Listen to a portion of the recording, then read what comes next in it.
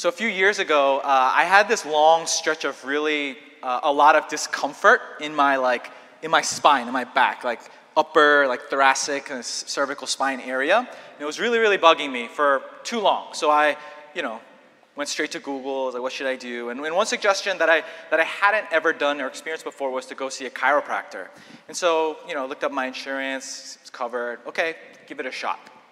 So I went into a chiropractor in my neighborhood, had a consultation, and I ended up seeing this particular chiropractor for a few months.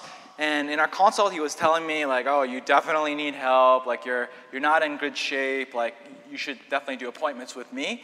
And he said, just see for yourself. When you get home, have your wife take pictures of your back, and then you'll see what I'm talking about. And so that's what I did. And so before we show you the picture, I'm 99% sure the first one, yeah.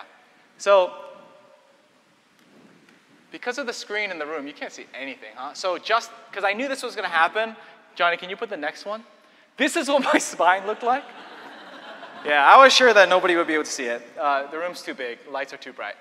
But if you go on YouTube, you'll see the picture because it's on a screen. This is the way that my spine was.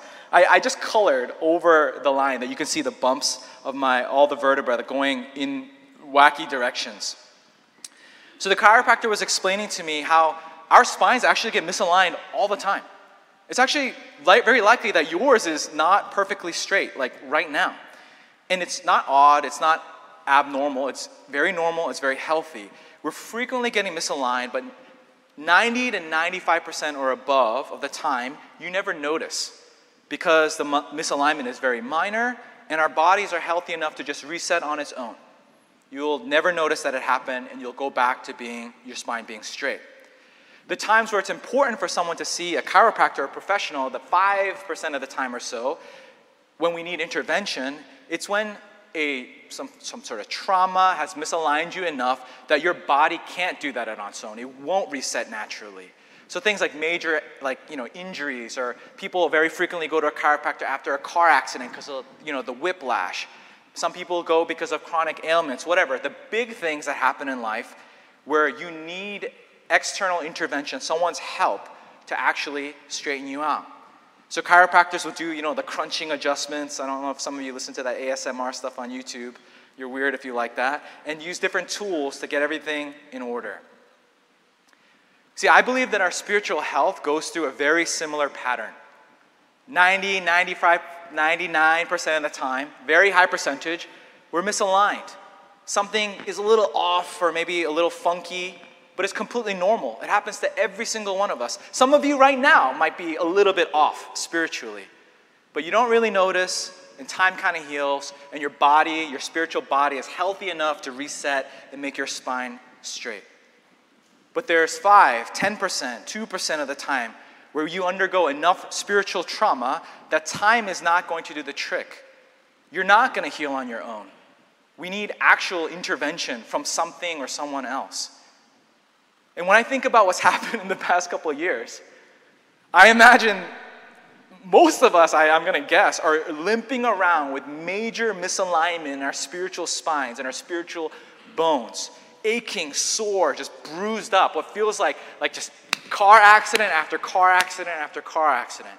COVID, boom. Like the election, boom. All these major church celebrity pastors failing, like major, boom, and just over our church shutting down, not being able to see each other, boom, boom, boom. I think that's all of us, most of us. We've gone through so much trauma that we need something else, something to intervene to bring us back to center. So in these few sermons that we called Reconstructing Faith, we've mentioned this past couple weeks, we're not necessarily giving a manual of how to rebuild, how to get healed. But what we are doing is just spending 20, 30 minutes on a Sunday morning meditating on a particular passage of Scripture that keeps us tethered to God when we most need it. Scriptures that keep us centered. Scriptures that act as an anchor for our soul when faith is hard, it's confusing, scary, maybe doubtful. You wonder whether you even really believe in this stuff. So today's passage we're turned to is, one of those. And what we're going to meditate on is actually a sermon This passage that we're going to read is a sermon. It's a sermon preached by Peter on the day of Pentecost. And it's regarded as one of, if not the most famous and most powerful sermons ever preached in human history. This passage, this sermon from Peter, is one that I have needed like all my life and will continue to, and that I believe that all of you need in your life as well. Especially when we're off, when we're misaligned, and we need something to just, crack us back into center. And so we'll turn to Acts 2 and read this. Acts 2 sounds really familiar, right? Because in July, Pastor Eugene preached 4 weeks on the ending of Acts 2. This is the middle of Acts 2. Starting from verse 22. Fellow Israelites, listen to this.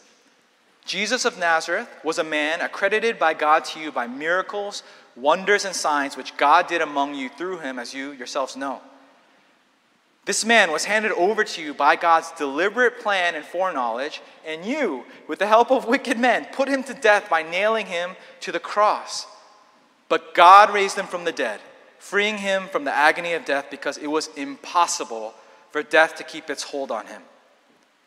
David said about him, I saw the Lord always before me because he is at my right hand. I will not be shaken. Therefore, my heart is glad, my tongue rejoices, my body also will rest in hope, because you will not abandon me to the realm of the dead. You will not let your Holy One see decay. You have made known to me the paths of life, and you will fill me with joy in your presence. Fellow Israelites, I can tell you confidently that the patriarch David died and was buried, and his tomb is here to this day. But he was a prophet and knew that God had promised him on oath that he would place one of his descendants on his throne. Seeing what was to come, he spoke of the resurrection of the Messiah, that he was not abandoned to the realm of dead, nor did his body see decay. God raised this Jesus to life, and we are all witnesses of it. Exalted to the right hand of God, he was received from the Father. The promised Holy Spirit was poured out, what you now see and hear. For David did not ascend to heaven, and yet he said, the Lord said to my Lord, sit at my right hand until I make your enemies a footstool for your feet. Therefore, let all Israel be assured of this. God has made this Jesus, whom you crucified, both Lord and Messiah. When the people heard this, they were cut to the heart and said to Peter and the other apostles, brothers, what shall we do? Peter replied, repent and be baptized, every one of you, in the name of Jesus Christ for the forgiveness of your sins, and you will receive the gift of the Holy Spirit. The promise is for you and for your children and for all who are far off, for all whom the Lord our God will call. With many other words, he warned them and he pleaded with them, save yourselves from this corrupt generation. And those who accepted his message were baptized, and about 3,000 were added to their number that day. This is the word of the Lord. Thanks be to God.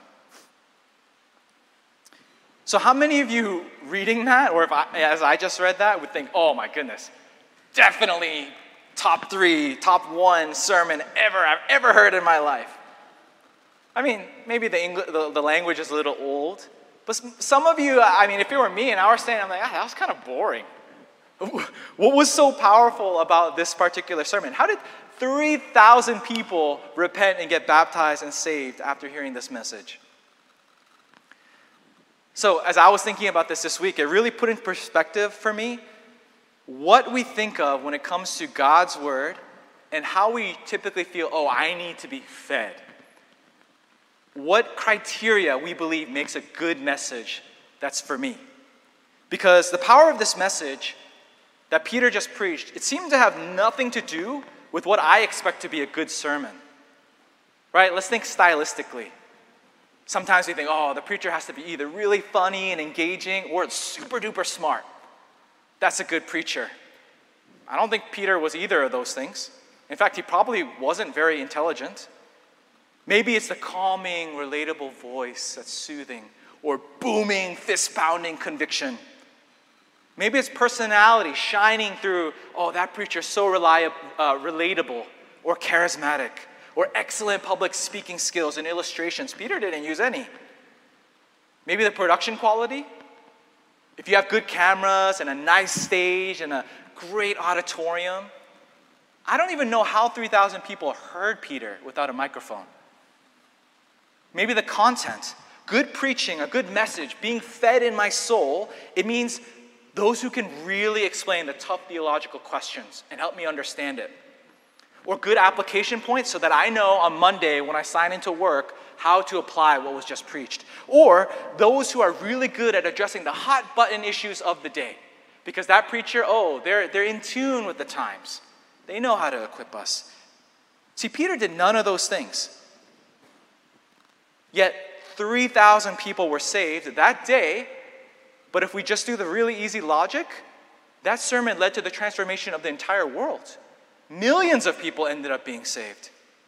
So why was it so powerful? I think we know the answer. It's because he preached the good news. He preached the gospel. Peter's sermon, if we reread it, it was this. Jesus died. He died on the cross. Jesus rose from the dead, victoriously defeating death, and Jesus is Lord. Turn your heart to him. That's all he said. Jesus died on the cross for your sins. Jesus rose defeating death, and Jesus is Lord, and he is reigning. Give your heart to him. That's it. The reason why I bring this up, the reason why I chose this passage in this particular sermon series of Scripture, we need to tether ourselves when we are either deconstructing or reconstructing faith, when faith is confusing and blown up and I don't know what to do. Why this passage is because I feel when we have upheaval in our faith, whether it's, I'm spiritually dry or I feel a little bit of a funk, all the way to, I don't know if there's a God in this world, and everybody in between, we've got to hear the gospel being preached to us. We've got to hone in on this message, not the complications of faith, the centrality, the simplicity, the number one thing of our faith. And everything hinges on this. Everything in your, am I a Christian? How do I live this Christian life? Hinges on Jesus died, Jesus rose, Jesus reigns, and he promised to come again. It's crucial to whether you have anything to reconstruct at all. If I were to do a renovation on my house, but I didn't own one, that doesn't make sense. There has to be something there, and the only thing is the gospel. And the reason why I really want to punch this in is because I think in our reconstructing, we often make the path harder for ourselves. Sometimes I think we shoot ourselves in the foot. And here's what I mean by that. I think a lot of us, when we reconstruct, we start off on step like Z instead of A. We start with what's going on right now, what's happening in the world right now, what's happening in my life right now, and we try to reconstruct from that place. So for example, hot button theological issues. Roe v. Wade is all over the news, and some of us are freaking out, some of us are happy, some of us are mixed, and we start with that. So Christians vote this way on abortion. Do I believe in that anymore? Do I want to be a part of church anymore? So we're starting down the road as opposed to step one. Something like, same-sex marriage comes up, or racism and sexism in the country, in the world, even in the church. And we'll start with that, and we're like, oh my gosh, there were all these Christians who were holding Jesus flags, storming the Capitol, and we start there, and then we think, do I believe in God? So let me put this very delicately and sensitively. I'm going to read this just so that all of you understand what I'm saying. Those questions are very important to your life, and I'm not saying ignore them. They're very, very important to your life, but they are secondary to the centrality of your faith. If you're wrestling with those things and that's making you reconstruct faith, then let me humbly ask you, we'll definitely get to those things, but we need to take some steps backwards. We need to start with whether we truly believe in the gospel of Jesus Christ. We need to ask ourselves, do I believe that there was a virgin girl who gave birth in Israel many years ago? She was a virgin, and somehow she conceived. And she gave birth. And that person grew up, and his name was Jesus. And he literally walked around this planet. He performed miracles that have never been done or seen in this world before. He said he was God. And then he died on the cross, and 3 days later, not just one person, many people saw him in the flesh. Some people touched him and ate with him. And he proved, I am God. And then a bunch of people saw him ascend into heaven, and they went around telling people that. Not everyone believed them, but millions and millions of people ended up getting saved. And that's why across an ocean, people who do not look anything like his original audience keep getting saved, and it's spreading. Do you really believe that? Everything hinges on that. Tim Keller, he puts it this way. He says this a lot in messages, but he tweeted it one morning.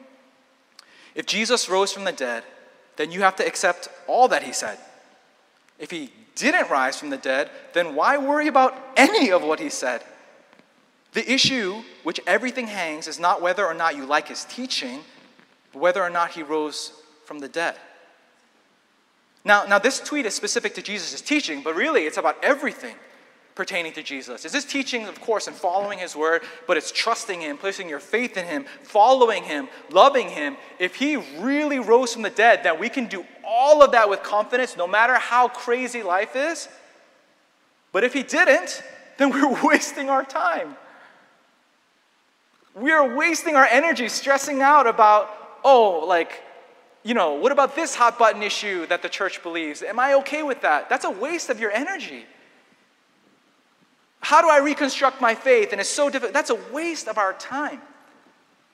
But if he did, it transforms everything. See, our faith does not and cannot, it will not last if it stands upon whether or not we understand everything in the Bible, like everything in the Bible, agree with everything in the Bible, tolerate everything in the Bible, or in our lives, like everything that happened to me, understand why things are happening to me, get clarity from God about why that happened to me. Our faith can only stand on this message. Jesus died, Jesus rose, Jesus reigns, and he promises to come again. So, if we're going to talk about reconstructing faith, I need to ask that question. What is your faith standing on? Is it on life circumstances or complicated theology? Or does it stand on, I have a billion questions, but I know with all my heart that Jesus is my Savior and Lord? As many of you know, Massachusetts and Boston are old, right? Like one of the first states, so a lot of things are old. Most of you who are not from here complain about, why do the streets not make sense? It's because they're old. It's not a grid like New York City. It's windy and you get lost, and even Google Maps doesn't know how to bring you around. It's because the streets are made for horses, not for cars and streetlights. We're an old place. And lately I've been taking my son on walks around the neighborhood every day. And in my neighborhood, like a lot of the homes have these plaques. They're maybe like this big, near their front door, kind of near, front door, and then the number of the house, and then there's a plaque that says when the house was built. And I've noticed that most of them are in the late 1800s, early 1900s. So one of my neighbor's house was built 1892, 1889, 1902, super duper old. And my house too. We don't actually know the exact day when it was built, but it's very likely that somewhere around 1890, my house was built, if you believe it. This means my house was built before Henry Ford released the Model T, because that was 1908. My house was built when there were only 45 states. Isn't that crazy to think about? My house was built only like 30 years after the Civil War. So I'm like walking Judah around the neighborhood. I'm like, man, what was happening back then? Like, how much has the world changed since these homes were built, and they're still standing today? See, the homes back then, which I'm just going to sound like an old timer, they were just built right back then. They just had strong foundations and proper bones. Like, they weren't rushed and like compromised, and this developer just quickly cookie cutter houses that end up, tearing down in 30 years. They were built to last because they were strong foundations, and the structure stands for generations on end. Think about it. The Model T was released after my house, and today we have Teslas. My house was built, and after my house was built came Utah, Oklahoma, New Mexico, Arizona, Alaska, and Hawaii. Get this, my house has been around for 12 pandemics. Isn't that crazy? It's lasting only because the foundation is strong. Similarly, our faith can last forever till you die, and by the way, it's going to go on from there.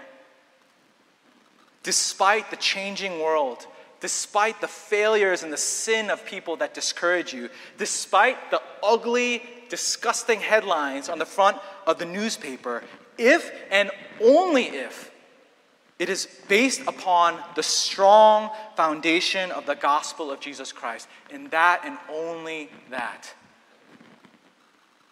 So Cornerstone, if you're reconstructing your faith and figuring it out, like Pastor Bill's been saying this past 2 weeks, adding things that weren't there, removing things that were, hitting the reset button, whatever it is, whether it's this passage or a different one, start with the gospel being preached to you.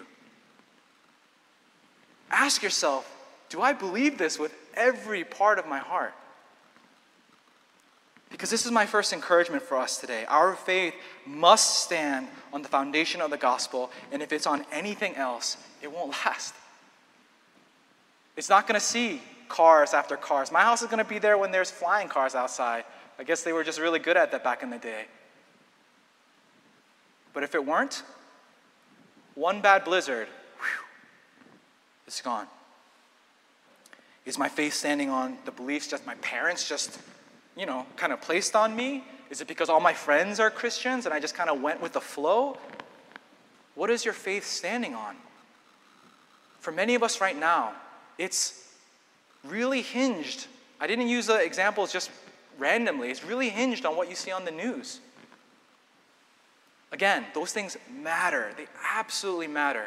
I'm not downplaying or saying you should push it aside. No, engage with it. But not in reconstruction. Your faith can only be built back up into a strong tower if the foundation, the base of it, is Jesus died, Jesus rose, and I know he's coming again.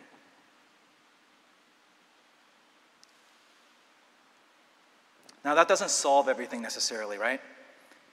Maybe many of us, you keep showing up because you do believe that. Pastor Danny, yes, I believe it. I believe it with all my heart. Jesus died, he rose, he's reigning, he's coming again. But that doesn't make my day-to-day any easier. That doesn't help me with the stress and the anxiety, the pain and the suffering, the tears that I'm dealing with day to day. It's hard to live this life. How do I deal with suffering? I believe it, but how do I deal with God sending people to hell if they were good? How do I deal with day-to-day someone I love experiencing a lot of pain and trauma? How do I deal with the parts of Scripture where it seems like God is really unloving? How do I deal with the fact there's so much sin and brokenness in this world and there's tons of it in the church? Yeah, I believe. But how do I deal with these things? Many of you know that, maybe I should stop saying many of you know. A lot of you are new. Some of you know that I lost my mom to pancreatic cancer just a handful of years ago. And for obvious reasons, I don't need to explain, it was and continues to be the most painful and traumatic and terrible thing that's ever happened to me by far. And some of the scars are healed and some of them are open, even years later. And just like everyone does in moments of crisis, I ask a lot of questions. Usually it's one word, why, right? When we experience a lot of pain, there's lots of whys. Why, God? Why this way? What the heck is the point of this? Why allow this type of suffering? Why this way? Why this to our family? Why? None of it makes sense. Today. My point in bringing this story up is to say, and I've found out what God did. No. I'm still asking why. I spent so many restless nights rolling around, and I still do. I still get nightmares. I'm still healing. I don't know if I'll ever will be fully. And so some people ask like very raw questions that I was very appreciative of. Say, how come you didn't quit your job and quit faith? How come you're not like super angry at God or even questioning existence? People ask me like, how did you get through that without like lashing out? What allowed you to press on and keep going? How did you not get angry at God and walk away from faith? My answer is simple. A transition happened in the middle of my grieving. That wasn't because of me. I think it was the Holy Spirit taking care of me. And this was a transition. I stopped demanding answers from God, and I committed to trusting Him instead. That was the transition. I figured nothing out today. But where I was able to start healing was I stopped trying to figure Him out. I realized I'm a human being. I'm like an ant in my intelligence compared to the all-creator. I stopped my prayers only being angry, fist-shaking questions. Give me something. And I committed to really believing in the gospel instead. See, on this side of eternity, you and I, there will be so many things that you will never get the answer to. You will never get clean resolution to. From personal things like loved ones getting sick and dying to big social things like global pandemics that wreck everything. But if we believe that Jesus died, that He rose, and that He reigns and is coming again, if we really believe that, that means this, that God orchestrated a story of redemption that involved saving enemies and sinners with the cost of His own Son dying on the cross. If that's true, my only logical conclusion can be that if He chose to display that type of sacrificial love to purchase my eternal redemption, then that is enough proof. That is enough proof for me to trust Him, to be perfectly good and loving even when everything on the exterior seems like it's not the case. In all things, the painful things, the confusing things, the difficult things. And I think, I've concluded, and I hope that you will with me, that we have a God we can trust no matter what. Literally no matter what. Because Jesus gave up His life and suffered so that I will never suffer. If Jesus gave up His place in heaven to walk the earth and experience what humans do, to take on flesh, right? To be God incarnate as we sing every Christmas. If Jesus humbled Himself enough to save people who slapped Him, mocked Him, made His scalp bleed, and then made Him suffer and suffocate to death. If He put Himself in that place, I can trust Him with anything. Our faith will be strong and